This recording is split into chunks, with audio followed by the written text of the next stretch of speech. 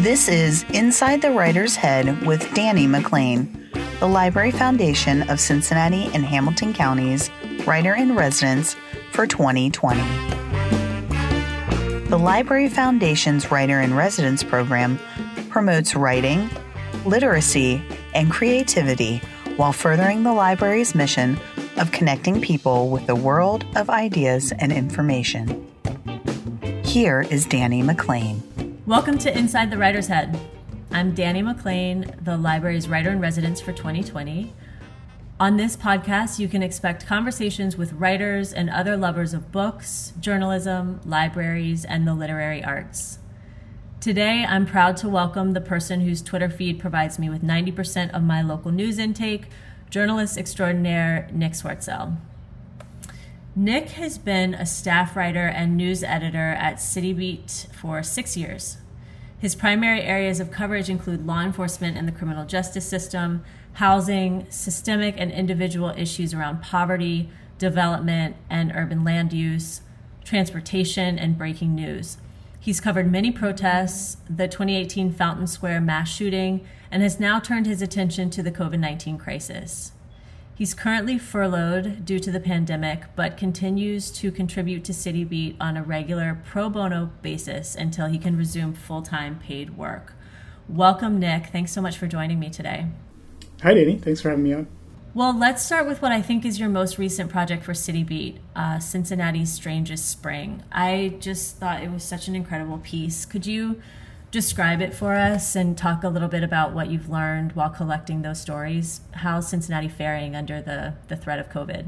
Absolutely. Thanks for the kind words about the piece. It's a lot different than most of the things I usually do for City Beat. It's a little bit more of a kind of like reported essay, more than a straight news piece. And it kind of came about because I was doing all these interviews and talking to all these people about their experiences and then having my own sort of experience, as we all are in this, really unique time. And when I would try to write straight news stories about any of these particular experiences, it felt really disconnected, like I was, getting at somebody's struggle with the unemployment system or the fact they couldn't get tested or even, Spring Grove closing because too many people were going there. And it just felt like that wasn't really getting at the truth of what this moment is in the way that that it could have. And so what I attempted to do was write a sort of piece saying, like, here's what I'm experiencing and here's what other people I'm talking to are experiencing, specific to Cincinnati, and not just the numbers of people that are infected or the, economic numbers there, but like really the experiential stuff. And that's always going to be an imperfect kind of thing to try to do, but I did the best I could at it. And, I'm glad to have the sort of privilege of trying to record a little bit of this at this time.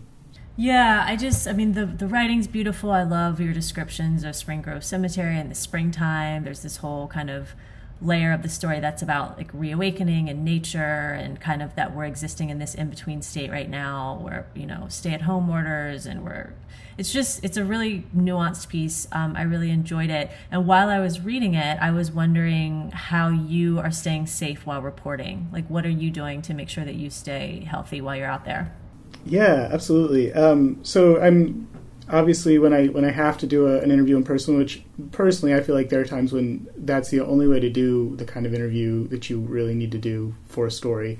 I am observing social distance, so staying, I think, like 8 feet apart, more than 6 feet. I'm wearing a mask. I'm hoping the other person is also wearing a mask. That's been the case, I think, 100% of the time. I don't think I've interviewed anybody who wasn't. And also just kind of making sure that I'm keeping... I take my temperature before I go out in the morning and make sure I'm not showing any symptoms of anything. And checking in with the other person about what they're comfortable with too, not just sort of like the practical measures we need to take, but like, hey, like what's going to make you feel safe during this interview? And that varies a little bit from person to person, but, just trying to be as safe as possible, admitting that it's not perfect. Perfect would be not coming in contact with anybody at all, but yeah.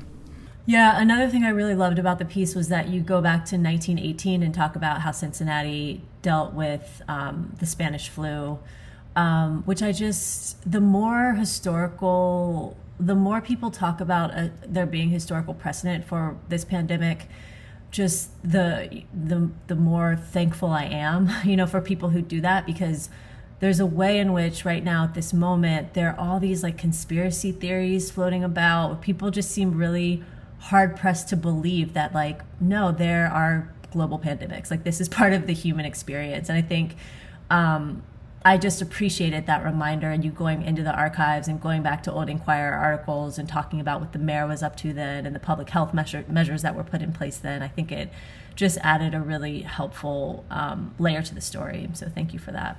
Yeah, thanks. Absolutely. And I think I too, and you're seeing a lot of people saying like, yeah, is this a real thing that's happening? Was this planned?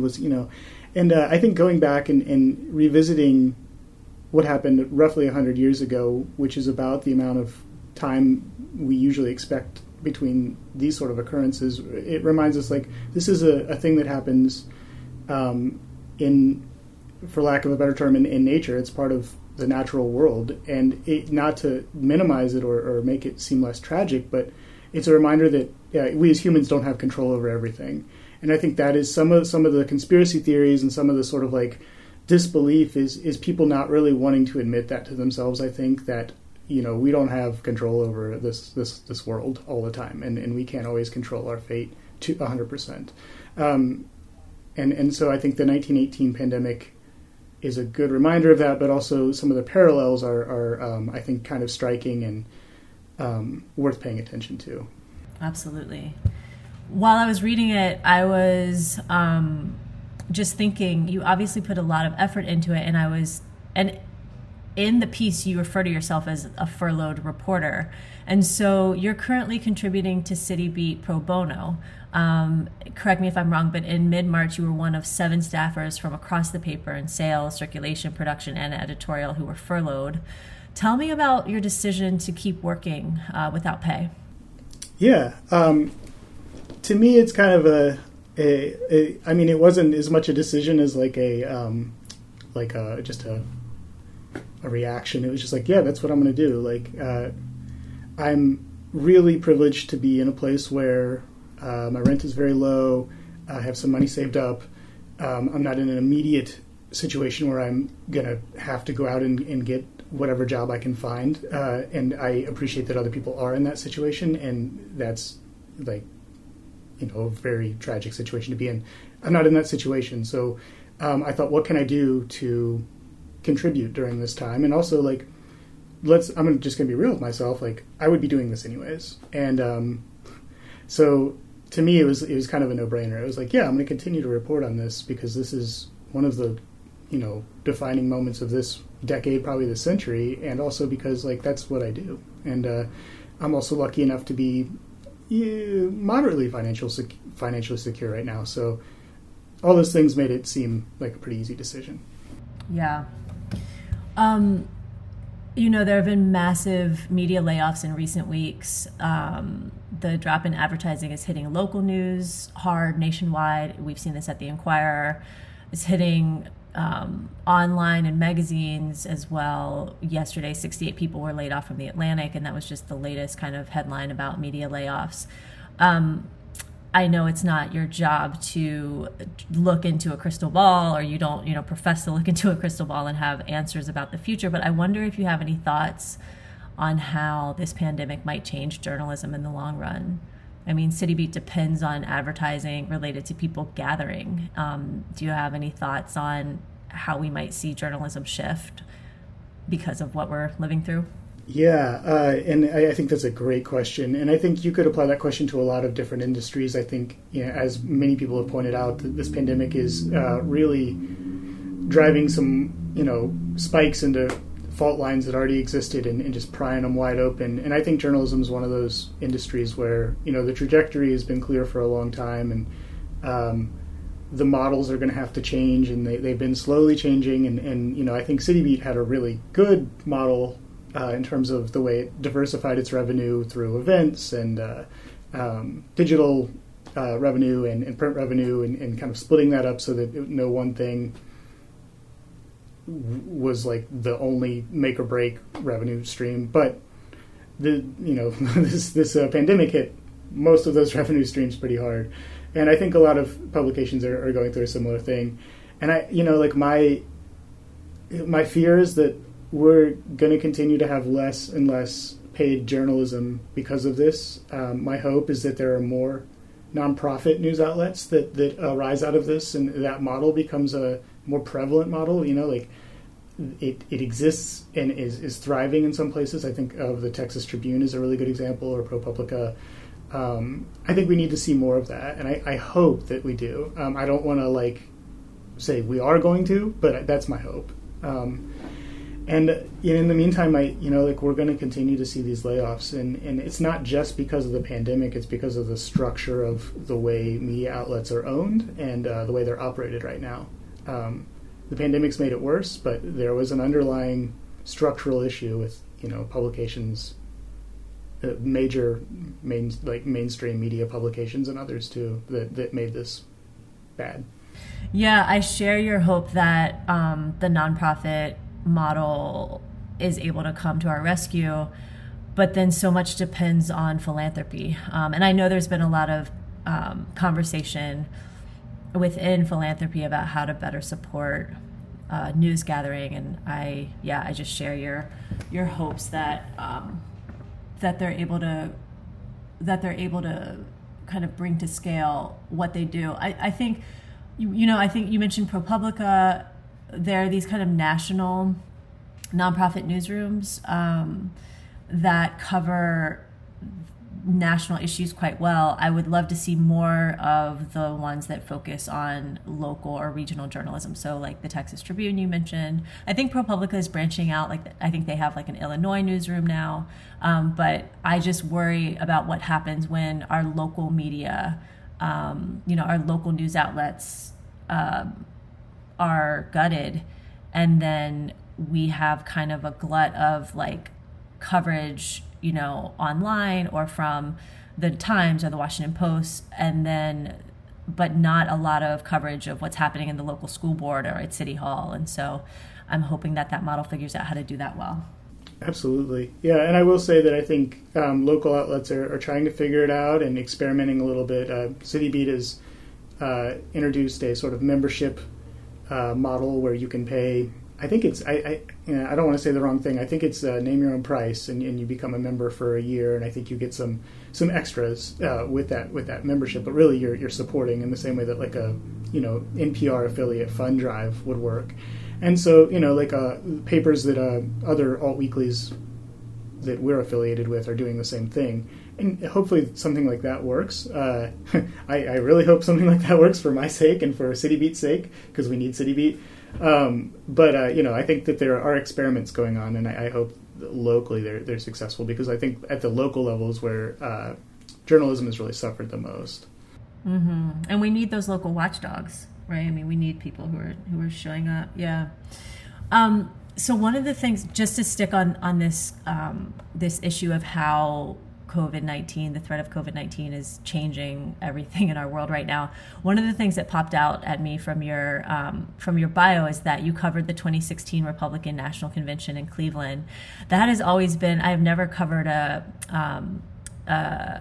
party's convention, in a presidential election year. And so I was just so curious if you could maybe talk just a little bit about what that was like. But I also wonder what you think will be lost if the party's conventions are held remotely.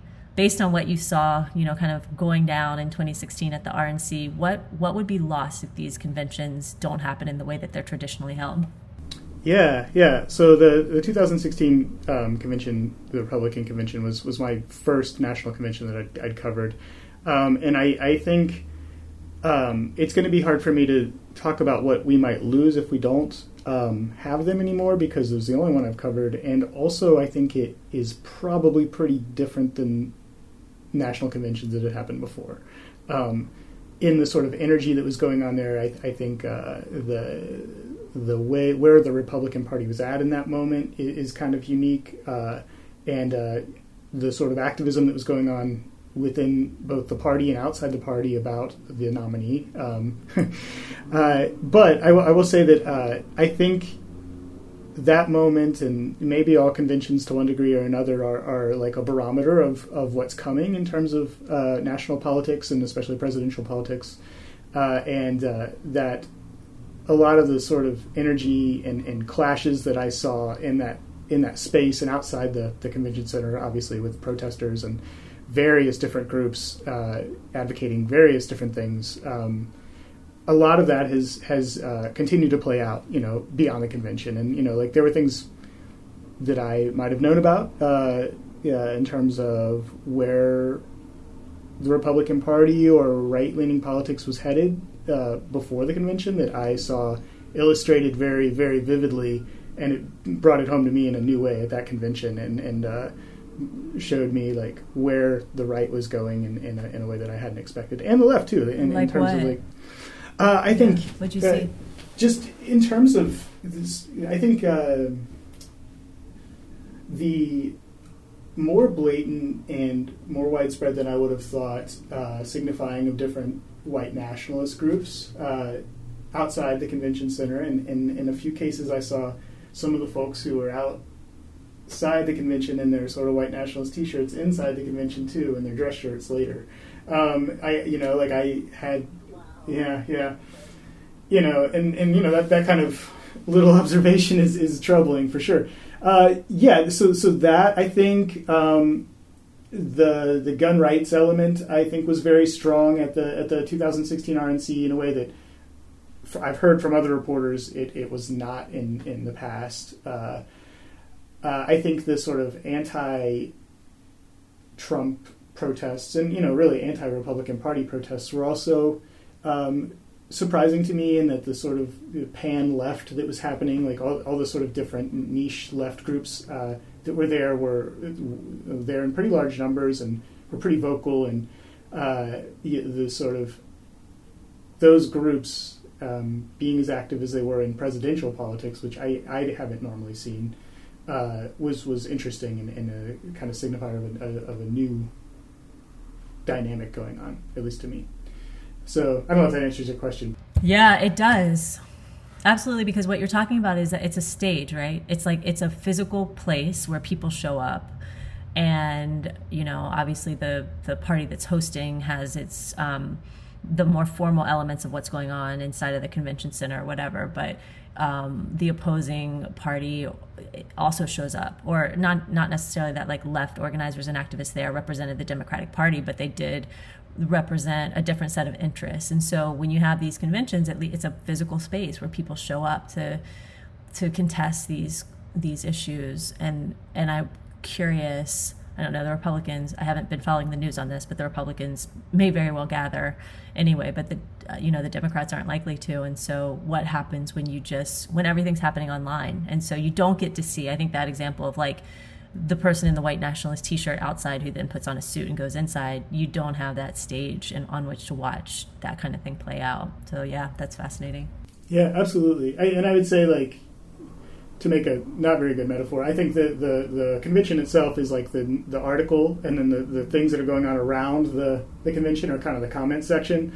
And to see that comment section in real life and realize, like, you can't just write off some of these ideas as like a bot or a troll or like like one random person. Like, no, these are people who are advocating these ideas out in public. They're real humans, and there are some cases dozens of them. And I think like seeing that in real life and seeing the photos of it or covering it, is different than seeing a news article or an online, mediated sort of web version of a convention.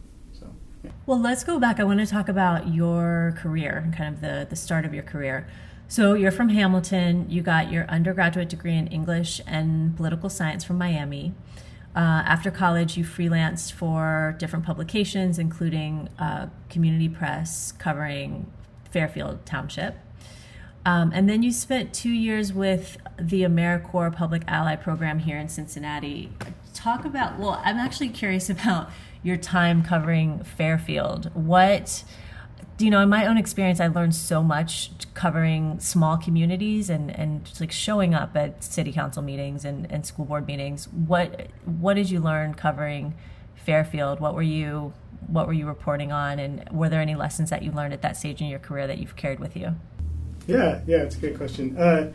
So I'll start off by pointing out something that I even mess up sometimes. Fairfield Township and Fairfield the city are two separate entities. Fairfield Township is even smaller, and it's kind of with the lack of like an actual like municipal government, the township trustees kind of run the township. So it's like in between Hamilton and Fairfield, and like maybe Westchester, that kind of area there. And it's like mostly suburban. There's some rural land out there too. Just to give you kind of an idea of like how I got into that role, I worked at a bookstore in a outdoor mall after I graduated college, and I was the barista there. And this woman, Belina, was a regular of mine, and she'd come in and get her coffee. And one day she swiped the sort of business account for her community presses, and I asked her like, oh, what kind of publishing do you do? And she told me about these community newspapers that she had, and I was like, oh, like that sounds cool. And she's like, yeah, if you ever want to cover Fairfield Township trustees, go for it, and I'll pay you for it. And that was an incredible opportunity. It was amazing. Like I hadn't done a lot of reporting before that. I knew a little bit about the politics of Fairfield Township, but not a ton. And it was super interesting. I learned a lot about development and sort of how fire departments and police departments get funded, and a lot about the politics of funding schools, and all these sort of nuts and bolts things, as well as like the politics, like very, very local politics. I think you can see politics play out really much more out in the open in these little places sometimes, because there just aren't a million people watching, and most of the time there were no other reporters there. If you could even call, I was a reporter. And so, it was really interesting to see all of that at play, and really have a place to try to learn how to be a reporter that was supportive, and also just kind of like, write an article, like make sure you try to get the facts right, and let's just see how people react to it, Did you have a good editor? Did you feel like you were working with someone who could help you get better? Yeah, to a degree. I think so. Belina wasn't her purview before. She was a stay-at-home mom who had worked as an engineer for GE before that, but she was a very sharp person, both in terms of like her command of language and in terms of knowing what's going on in the township. So even though she was not a trained editor, she for my level where I was at was definitely able to help me get better with the nuts and bolts of writing and of reporting and all the things you need to be a ground level basic reporter. So I was very fortunate to have that opportunity. It's kind of like this formative experience for me, and I'm so grateful that she gave me that opportunity. So then you decided to go off to journalism school for a graduate degree, and you went to University of Texas at Austin. While you were there, you interned at the Texas Observer and the Texas Tribune. And I noticed, so you said your master's thesis was on media coverage in neighborhoods undergoing economic and demographic change. I wonder if you just talk a bit about your journalism school experience. You interned at these great places. You already mentioned the Texas Tribune as being a place that's using that nonprofit model, and really succeeding. But just tell us a bit about your time in J School. And I'm really struck by the fact that, what you chose for your master's thesis. I would think that would really inform the kind of reporting that you're doing now, since you're covering areas like over the Rhine and the West End. I'm thinking about your 2017 story, Moved Aside. So also curious, how that your research for your master's has informed the reporting that you're doing on gentrification and, economic and demographic change here in Cincinnati. Yeah. So my grad school experience was fantastic. And I have to say that I think doing 2 years of AmeriCorps with Public Allies in Cincinnati really set me up to be able to get accepted into grad school and pay for grad school, because there's a sort of education award you get when you do that. Right. And so I want to give thanks to Public Allies and AmeriCorps in general for that. It was also an amazing experience. What was your placement? I was curious about that. What was your placement at during those Public Allies years? I was at the University of Cincinnati Center for Economics Education and Research, which was an interesting experience and got, a whole other sort of view of how people view economic issues and, the sort of economic state of Cincinnati neighborhoods, especially neighborhoods in the quote-unquote inner city. It was an interesting, informative experience, and a lot of the other things that go on in Public Allies beyond the placement were also really, really good and valuable to me. So I took all of that into grad school, and having learned so much about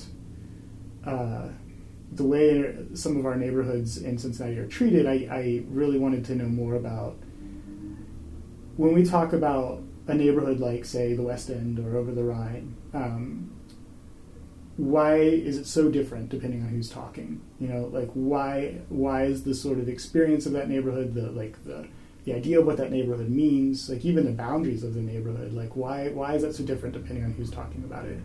And while I was at Austin, the city was changing dramatically, and the word gentrification gets thrown around a lot, and I like the original meaning of that word that sociologists used, and it's sort of migrated into maybe something more vague in general now.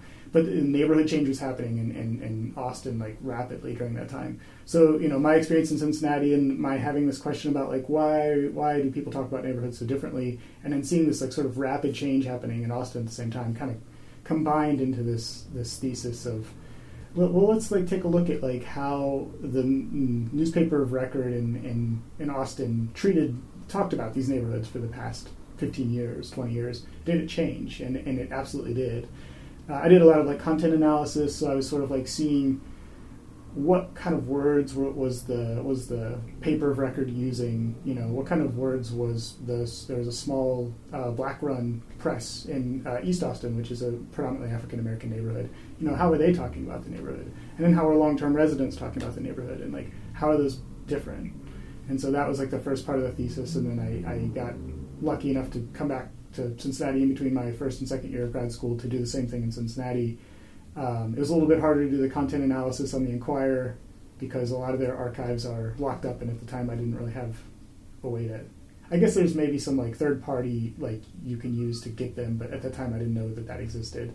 So their archives were a little harder to find. But I did interview a lot of people, kind of like looked at the current state of how Over the Rhine is being talked about in the newspaper, and I found some big differences and tried to tease out like why those differences exist. So was that for your thesis? Did you do a comparative look at Austin and Cincinnati, or you just did the Cincinnati research on your own? No, that was both of those were for the thesis, and okay. Yeah, and then trying to do like a less in-depth analysis of like some other places. I think I did Pittsburgh, DC, and maybe Oakland, but kind of just mostly pointing out the work that other people had done around similar issues in those places, and looking at a little bit of census data and a little bit of like where those cities are shifting and how news media might be changing the way they talk about those places too. So yeah. Let's go back to, you mentioned the use of the word gentrification. Tell me how, you said you like the kind of original meaning of the word that sociologists use. What is that? How do you understand that word? Yeah, it's a super great question. So from what I know, the sort of person who is known for using the word first, and that doesn't mean she was the first person, but Ruth Glass, sociologist, she specifically included talking about displacement and working class people in her definition of gentrification. So gentrification is when working class people are displaced from a neighborhood due to people who have a higher level of economic security and power taking an interest in and moving into those neighborhoods. And that, to me, really highlights the really interesting question about that dynamic and the sort of question of justice and fairness and equity and being able to have some say over where you live and what goes on in the place that you've called home. And I think more recently people have started to use the term gentrification to just mean improvement of a neighborhood. So like there's a coffee shop here. I have not heard that. Really? Well, that's great. Like a kind of like value free, like it's just kind of this positive, ostensibly positive force. I haven't heard it used like that. Yeah, and I was at a panel discussion a couple of years ago where they were talking about neighborhood change. And somebody said, well, like we keep talking about gentrification like it's a bad thing, and really all it is like extending the opportunity to live in a place that has middle-class amenities in it. And I'm like, that is not my understanding of this word, And I've heard that again and again from people. Like, and I think there's a confusion. I think that there's this confusion between displacement and the changes that happen in a neighborhood when there's more investment in that neighborhood. And I think more investment often does lead to displacement, but I really think for a productive conversation to happen, we need to delineate those two things as different. Because I think a lot of times people that are concerned about displacement, one of the arguments that they get pushback about is like, oh, you just don't want anything good to ever happen in this neighborhood. And that, from what I've heard from people who are activists or, kind of advocates for renters and low-income people, moderate-income people, is no, we do want investment in these neighborhoods, but it's got to respect the people who are already there. So I think that's the root of like where I'm a little wary about using the term gentrification, because people do use it differently in my experience. So I'm thinking. So after grad school, you spent a year covering Congress and federal agencies for the Dallas Morning News and the DC bureau, and then you came back to Cincinnati for a job at City Beat. And you've won a ton of awards during your 6-year run at City Beat. You've been recognized locally and nationally. Late last year, I remember seeing news that you had won a journalism award from the Cincinnati Preservation Association. I find that sometimes, we don't always win awards for the stories that are necessarily our favorites or the ones that we're, the proudest of. I wonder if you could just talk a bit about some of your favorite stories that you've written about Cincinnati in these past 6 years, and maybe those are the stories that have gotten a lot of attention. But if folks are just hearing this interview and they want to go do a deep dive into the Nick Swartzell archives, where should they start? What would you be excited to have them read? Yeah. So I have like sort of two genres of stories that I really try to, when somebody says like, oh, what have you written? I'm like, oh, check this out. And one are the stories that actually made me feel good to report, and there's something good going on in the world and like in Cincinnati. And the others are the ones where it's like, no, this was pretty bad and it was really hard to report on this, but some kind of thing happened because of it, or at least in part, And so I think in that latter category, the series of stories that City Beat did about the stadium in the West End and the impact that was having on people who live in the West End, I'm proud of those stories because I think they actually helped contribute to a change and materially impacted some people who might have had to move a lot earlier or might not have been able to stay in the neighborhood if the things that were happening didn't come to light. I'm talking specifically, in one instance, about a 99-year-old woman who's now 100, who was living in basically the shadow of the stadium, and the building she was living in was purchased, and she was told she had to leave. And by bringing that to light, we were able to affect an outcome that I think was better for her and better for her neighbors who were also in the same position. And you told a story, and then she became, sometimes people can't follow these stories that are about power, right? That are about like these forces or like government agencies or whatever. And you, through her story, you put a face on the issue that people could hold on to and have a better understanding of what was actually happening with the stadium. That was, I think so. The attempt. Well, thank you. Yeah, that's kind of the attempt a lot of times. I think with the work that I'm trying to do, at least the more narrative, long form work, is like the human element is like super important, and the experiences that people are going through are really important because these are their lives and this is like everything to them. And the rest of it, the tracing the power back, tracing the money back, like finding the documents, is all just in service of like, hey, this person's experience is really important, and we need to like pay attention to it. And I think that was the story where that worked out. So that's something I'm proud of.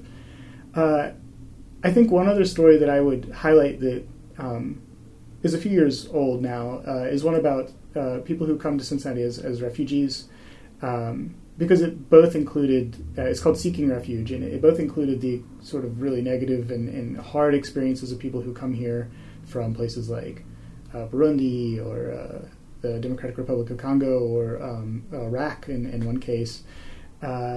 and like some of the more positive things, and the contributions and really like wealth of community and wonderful things that these people are bringing. And the story kind of is in two parts, where there's talk about a lot of the folks who are coming from Burundi specifically were being put in a neighborhood called Millvale without a lot of help and without a lot of sort of direction, and that wasn't working out very well for them. And then the second part of the story is about a church that many of those folks went to that was about a third Burundian and about a third Guatemalan immigrant and about a third sort of like, multi-generation white Cincinnati.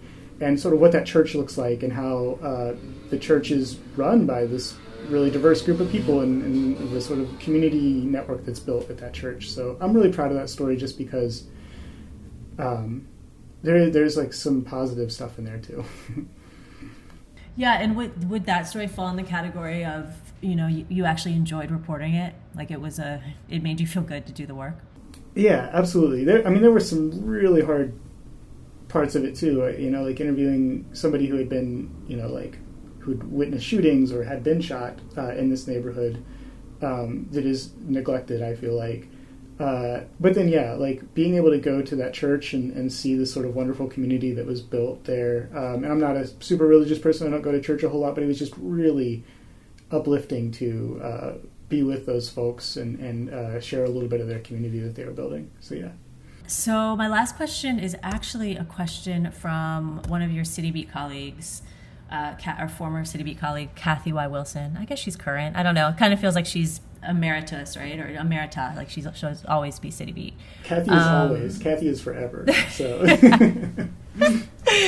So she encouraged me to ask, why won't you publish a limited run of your Cincinnati photos and let her write the foreword? And she said, seriously, in the text she said, I'm serious. So she really wants to know, why are you keeping these photographs from us, and why won't you let her write the foreword? That's a good, leave it to Kathy to like put me on blast. I love Kathy, and I actually want her to write the foreword to a book of photos of mine. I think more it's the bashfulness about the photos. I don't know that they would live up to a Kathy Y. Wilson foreword. You got to really bring it if Kathy Y. Wilson's going to write the foreword to your book. But I have talked with her about. I take these sort of like long exposure night portraits of Cincinnati, because I think that that's a time when Cincinnati's still pretty ambiguous, and like all this sort of like we do a lot of in the city, like placing a narrative on certain places in the city and like deciding that this is the brand of this neighborhood or whatever. And I think like at night in certain parts of the city that kind of goes away, and the city can be whatever it wants to be, or it can be multiple things to multiple people, which is beautiful. And I want to commission essays from a number of people about that idea, and I certainly want Kathy to be in there. Like, she was the first person I mentioned it to when I thought about it, and I mentioned it too early. And now she really wants to do it, and I really want her to do it. So yeah. Now the pressure's on. Yeah, she's exactly. going to hold you accountable and make sure that it happens. Which is why she's awesome. Yes. Where can people keep up with you? I mentioned I love following you on Twitter, but and I didn't mention this, but your photos appear alongside your story about Cincinnati during this pandemic. But for folks who want to keep up with you, where can they do that? The pages of City Beat, where else? City Beat's website is a great place to find my stories. Oh, that's right. Mm-hmm. Please click on it 10 or 20 times every time you go there. Also, Twitter is where I've been really active. Because of furlough and because I'm trying to focus on longer projects, I have stepped away a little bit more from the daily news reporting that I was doing for such a long time and will probably do again. But I try to retweet other great reporters who are doing that daily work. So people can find me there, and if they want to follow to keep up on what's going on, you'll also find other people, great reporters, to follow that way too.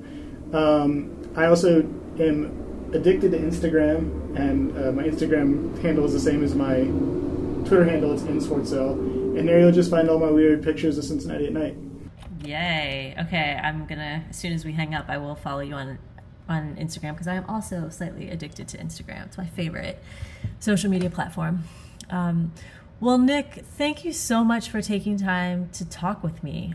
This was a lot of fun, and I really admire what you said about you're going to keep writing and publishing and producing journalism because, regardless in the short term of whether or not you get paid, because it's what you would be doing anyway. And I just think that says so much about who you are as a reporter, and Cincinnati is really lucky to have you. So thanks so much for making time to talk. Yeah, thank you. This was a pleasure and an honor to be on the show. And thank you all for listening to this episode of Inside the Writer's Head. Keep joining us for in-depth conversations with writers and other lovers of books, journalism, libraries, and the literary arts. See you next time. Special thanks to the Library Foundation for funding the Writer in Residence program. You can meet Danny at various events throughout the year. Learn more by visiting cincinnatilibrary.org/writer-in-residence. Don't forget to subscribe to this podcast so you don't miss future episodes. And leave us a review. It helps other book lovers find us. Thank you.